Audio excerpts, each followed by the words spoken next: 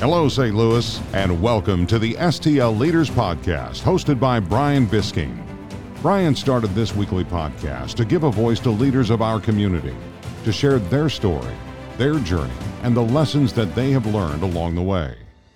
Brian grew up in a small town outside of St. Louis, where he watched his father run a small business and was always interested in how the leaders in his community got where they are. Whether it's a local business leader, a philanthropist, or a celebrity, these are your STL leaders. Join us today, where we will chat with another pillar of our community on this week's episode of the STL Leaders Podcast. And now, your host, Brian Bisking.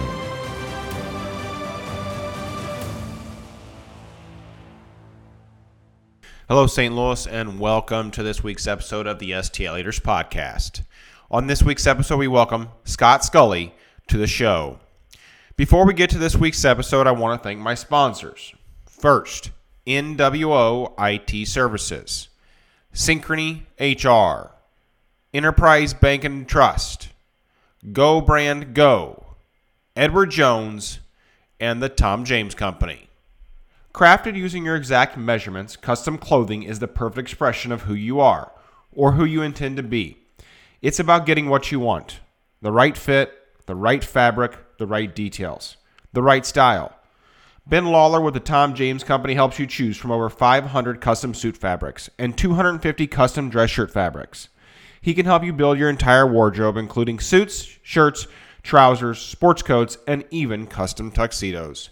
To learn more, visit STLleaders.com. And now to this week's episode with Scott Scully.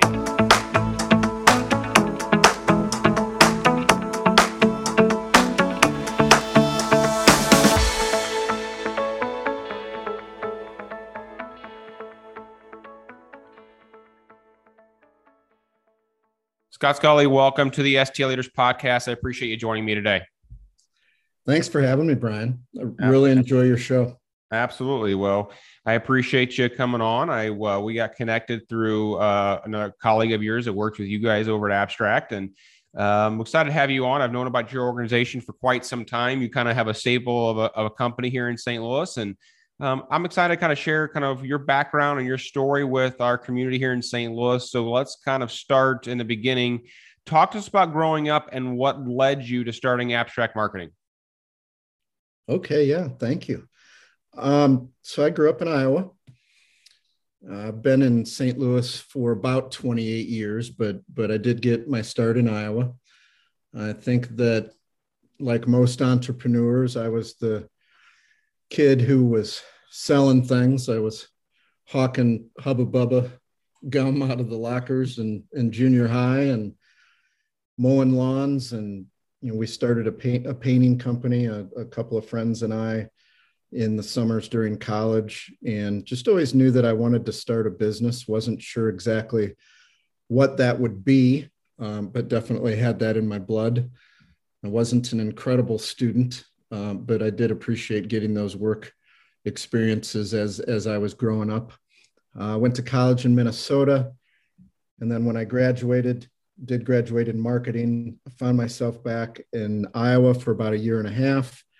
Then I moved to Denver for a year, and then a friend, actually I was listening to a show yesterday about Monta watches, and Michael DeMartini was one of the partners there. Actually, his brother and I grew up in Iowa together.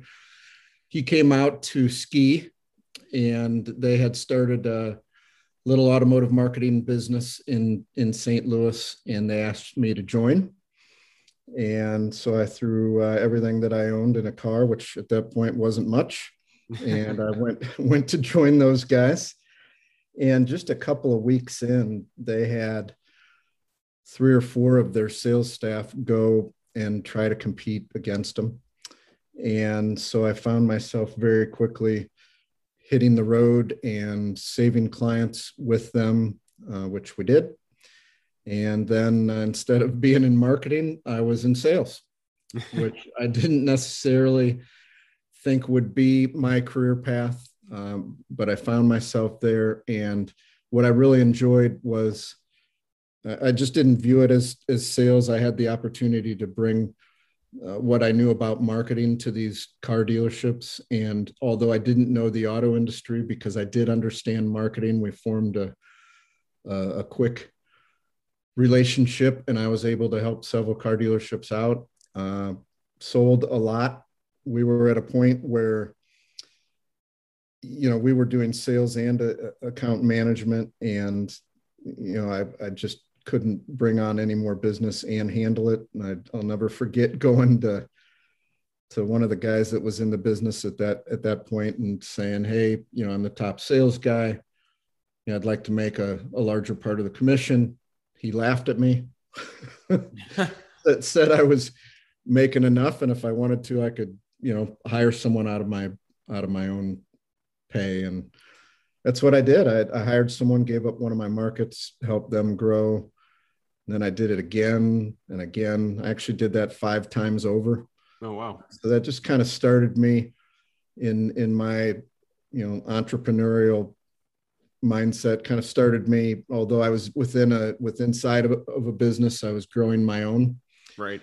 A couple of years later, actually earned my way into running that company as those guys went and started another. And then I had within 4 years, I think I had earned 30% of the company. Fast forward, I did that about 8 years. I started my own, did that for about 8 years. Both those companies were in automotive. Both those companies were project-based, so no residual income, which is about as stressful as it can be, but great learning ground. As we went to sell the second company, the auto industry was crashing. Everything was crashing around us. A lot of our business happened to be with Chrysler. And so my earnout was changing.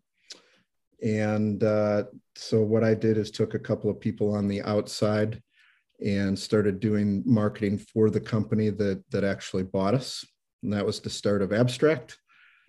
Really didn't know who we were going to be when we grew up, but that is how it all started. And then within the first year or so, ran into a former business colleague that had started a little lead gen company, and also brought over a former business partner to join me as well. And when we sat down and just looked at what was missing in the marketplace, it kind of aligned with what we've been good at in the past, which is simplifying a product or service and bringing it to market in a hurry using a sales process. And we wondered what that would look like, selling other entrepreneurs, other business leaders, this sales process that we'd been using for years. And of course, in the first couple of years, we made a lot of mistakes, just trying to figure out how we were going to fulfill and what the best niches were going to be to serve. But once we figured that out, a couple of years in, things really started to skyrocket. Absolutely. Well, tell us a little bit about what Abstract Marketing is for those who don't know and what you guys do.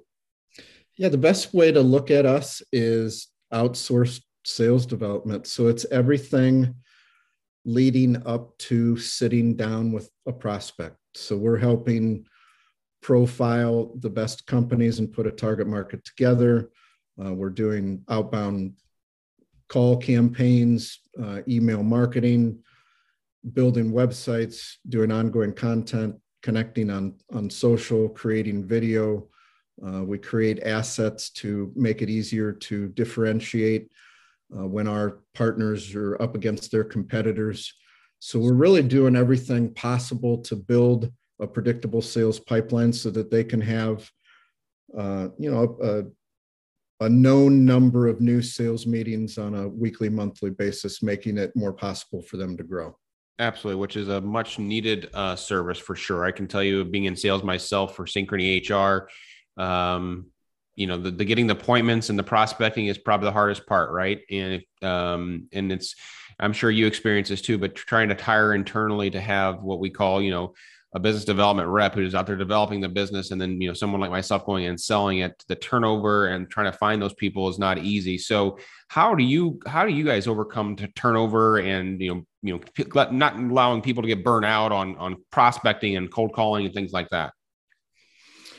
We're not perfect. We're trying to get a little bit better at that all the time. Yeah.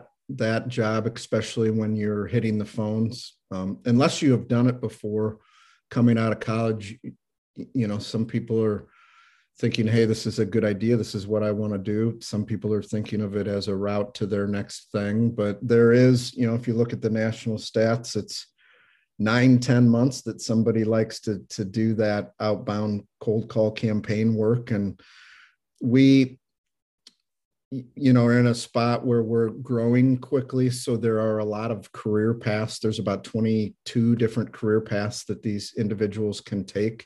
So that helps. A lot of people come, they're not planning on doing that job forever, and they may run a team or do account management or go into sales or head to the agency side of our business. That helps. And then the other thing is we're just getting more comfortable with the fact that if someone comes for a year and they learn a skill set and then they go and get another really good job and we were a positive part of their journey, then that's okay too. I mean, I think sometimes companies look at that as a negative, but if someone came, worked, enjoyed, went through growth, and then are on to a better career because of it, I think we've got to look at that as a leg up as well. Absolutely. Would you say that's probably one of the biggest challenges you guys face as a business, or what are some other big challenges that you guys face as a business that you've had to overcome to continue the success you guys have had? I think it is the biggest challenge. Yeah. We're at a pace for growth where it's hard to market or hire just in one area. We're connected to about 20 different colleges, talking to them monthly, going to career fairs, nurturing student relationships. But with the numbers that we hire on a monthly or annual basis, we're starting to find that it's going to be hard to do all in one area. So we are starting to look at remote opportunities around the country, potential vendor partners, and then, potentially other markets to open up in as well. Absolutely. Well, that kind of brings me to my next question about, when you mentioned remote workers, how did COVID impact your organization? And did you have to, like for our organization, COVID impacted us in many ways, but one of the ways it impacted us is we started hiring employees in different markets that can work remotely because they don't necessarily need to be in the office to to be a payroll specialist at our company or a benefits specialist. They can do that work from their house, and it allows us to go out and find stronger talent in areas that maybe that are needed for our organization. So how did COVID impact you guys? And did that remote work kind of come out of COVID? Yeah. So I'm sure you feel this, at least when it started. I think it's one of the hardest things that I've ever been through in business. Just transitioning out of office very quickly and making sure that people were up and running and technology was good and our partners were happy, and then just the emotional part of it. A lot of people want to work at home, but I mean, there's just as many people that, are new in the work world and need support. And we're still in development in the beginning part of their careers. We're being surrounded by others that are doing the job. We're making it easier. Now they're in home, somebody's not pulling them up emotionally. They're not hearing things going on around them. So their growth was stunted a little bit. So I just found it super challenging to make sure that our managers who hadn't managed remote workers before were, their skill set was improving in that area, and they were helping people out. We found ourselves as a executive leadership team reaching out to individuals that didn't necessarily report to us, 10, 15 at a time, and just plug in and make sure that people are okay, and let them know that we'd get through this together, and we did, but absolutely had challenges. So Brian, I think what happened is we found out what positions a larger percentage of those people could work remote, what those positions look like, maybe writing or graphic design. And then when it came to the on the phone appointment setting, there's just more individuals that were better off on a team and in office. So I think that it did open up more remote opportunities for us, but it also helped us pinpoint which positions, at least for a decent period of time, need to be in office through their development. Yeah, absolutely. I think, I talk to a lot of leaders on this podcast, obviously, and I think one thing that I've a consensus is a lot of business owners, a lot of CEOs learned a lot about their business through COVID. It made you really learn a lot about it. So, but it sounds like you guys made it through it, which is great. And have a lot of success, which brings me to my next question for you, which is, I've had Jeff Winters on this podcast in the past. I saw the acquisition or merger of Sapper Consulting. Talk to us about how that happened and how that's been going. Yeah, Jeff's an awesome human being. So for the last few years, we were getting together, having dinner, just talking about the lead gen space and, just trials, tribulations, sharing best practices, just really enjoying that. And there was always a discussion about what it would look like to bring the two together, but we just weren't there yet. And we just got to a point where we had enough conversation, we felt comfortable enough, and it just made sense for us to do. So Jeff was open to a creative way for us to acquire Sapper. And what ended up happening is we just got a bunch of really good people on the bus heading forward with us. That brought our head count to over 500. And then, they're just really good at email marketing. And we wanted to get better in that part of our that's one of the channels that we use to build relationships and, increase those pipelines. And so it was a real synergistic buy. I mean, our partners are in a better spot because of it. Believe it or not, we don't have a ton of crossover. We now work in every state with over 1,700 clients, and just super excited about what we can do together go forward. Yeah, absolutely. Well, I was, Jeff's a great guy, and the organization that he had built there was outstanding. And I'm confident with your organization and his combining, I think you guys are definitely the dominant force in that space. And it's really neat to have you guys here in St. Louis. And, I wish you guys nothing but the success going forward with that. Thank you. I think it's really neat. And now for a quick break, we bring in our sponsor, Enterprise Bank and Trust, member FDIC. Enterprise Bank and Trust knows that every business and every person is unique. That's why they get to know you in a way that the large financial institutions don't. They are our banking partner here at the STL Leaders, and I highly recommend that you check them out. To learn more, visit enterprisebank.com. And now, back to this week's episode of the STL Leaders podcast. Let's shift gears here a little bit. Let's talk a little bit about your views on leadership and kind of how you lead. Talk to me about really kind of your view on leadership and kind of, you just mentioned you have a head count of over 500. How, as the CEO and the leader of the organization, are you leading every day to empower those employees that you oversee? Yeah. Well, I'll start kind of with the last part of that question first. I've spent a lot of time in the last year building, an executive team, leadership teams, so that the day-to-day activities are taken care of, so I can look forward more from a vision perspective. And the more I get out of the weeds, the easier it is to see the road ahead, which makes me super excited. And it's just really super fun to see these leaders grow, and they're so capable. And if I was going to be honest, I should have got out of the way a long time ago. As far as my view on leadership, I've just always been from growing up through different experiences I've had, I've just always been surrounded by people that believe in working hard and, they always gave me the gift of high expectations from my parents to, through school, sports that I played, friends that I've had, people have always had high expectations of me. I've always had high expectations of myself. And so I think that I turn that around, and that can be looked at it in different ways. I'm not always easy, but I do see the potential in people.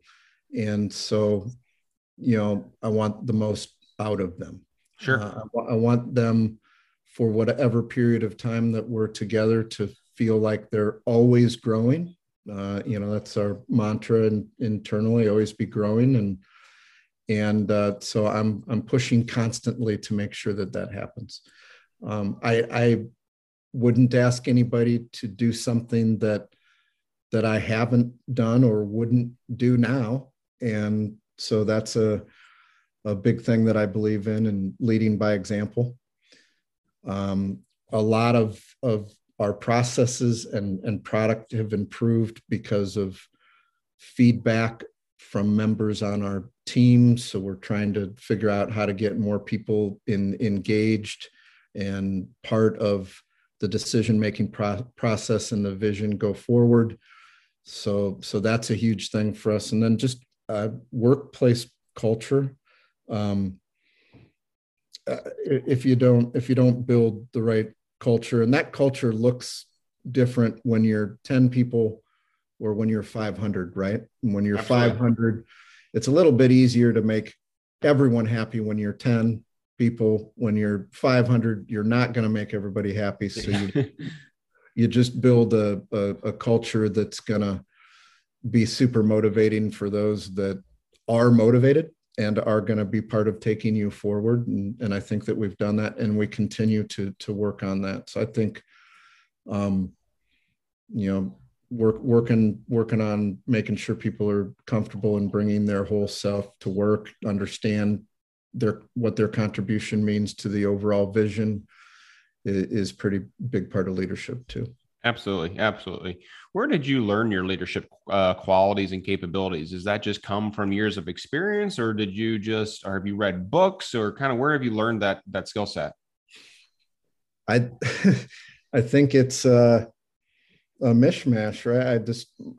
My parents both worked, and they were successful. My dad in banking, my mom ran an art museum, and those were two completely different things, and they led people. And I watched what they were doing and how they were having success.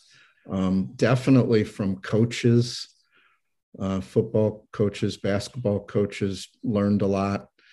And I did read books, and I watched videos, and I learned just as much from the people that I've managed as well, if that makes sense. Sure.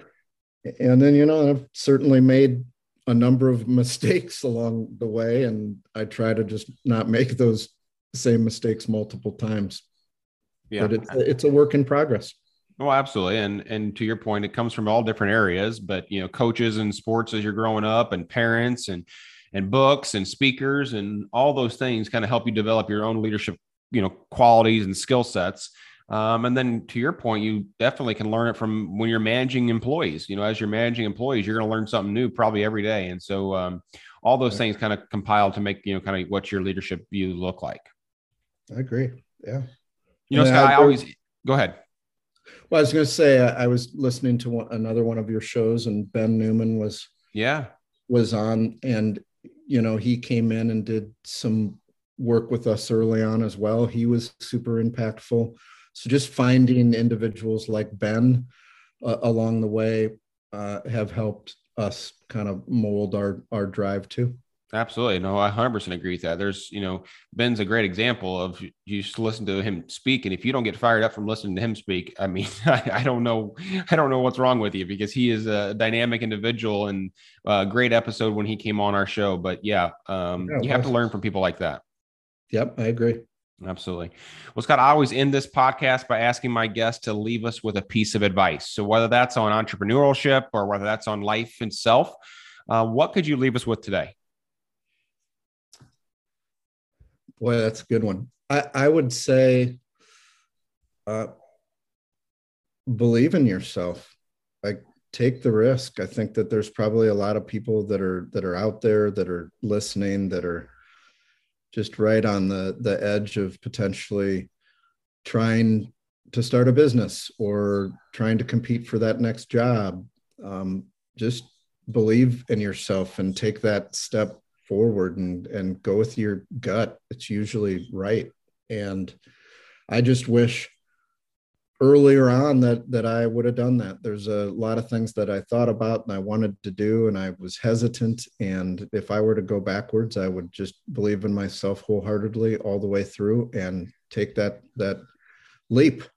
Yeah, absolutely. That's what I would say others should do as well. Yeah, no, I think that's a great piece of advice. We've heard that from other leaders on this show, and I always tell the story about, kind of starting this podcast. I had no idea what I was doing when I got started, and I always jokingly say, if you listen to my first few episodes, that you can definitely tell I didn't know what I was doing, but I started to figure out along the way. And we're on the top 10% of podcasts on iTunes now, and we've had some dynamic leaders from St. Louis on this show, and I get to share the stories of all people just like yourselves here with our own community in our backyard. And so I appreciate what you're doing here for the city of St. Louis and being a great STL leader. And thanks for joining us today. Thanks for having me, and thanks for doing what you're doing. This is a wonderful format for people to learn. I know that I've been learning from it. So thank you. Thanks, Scott.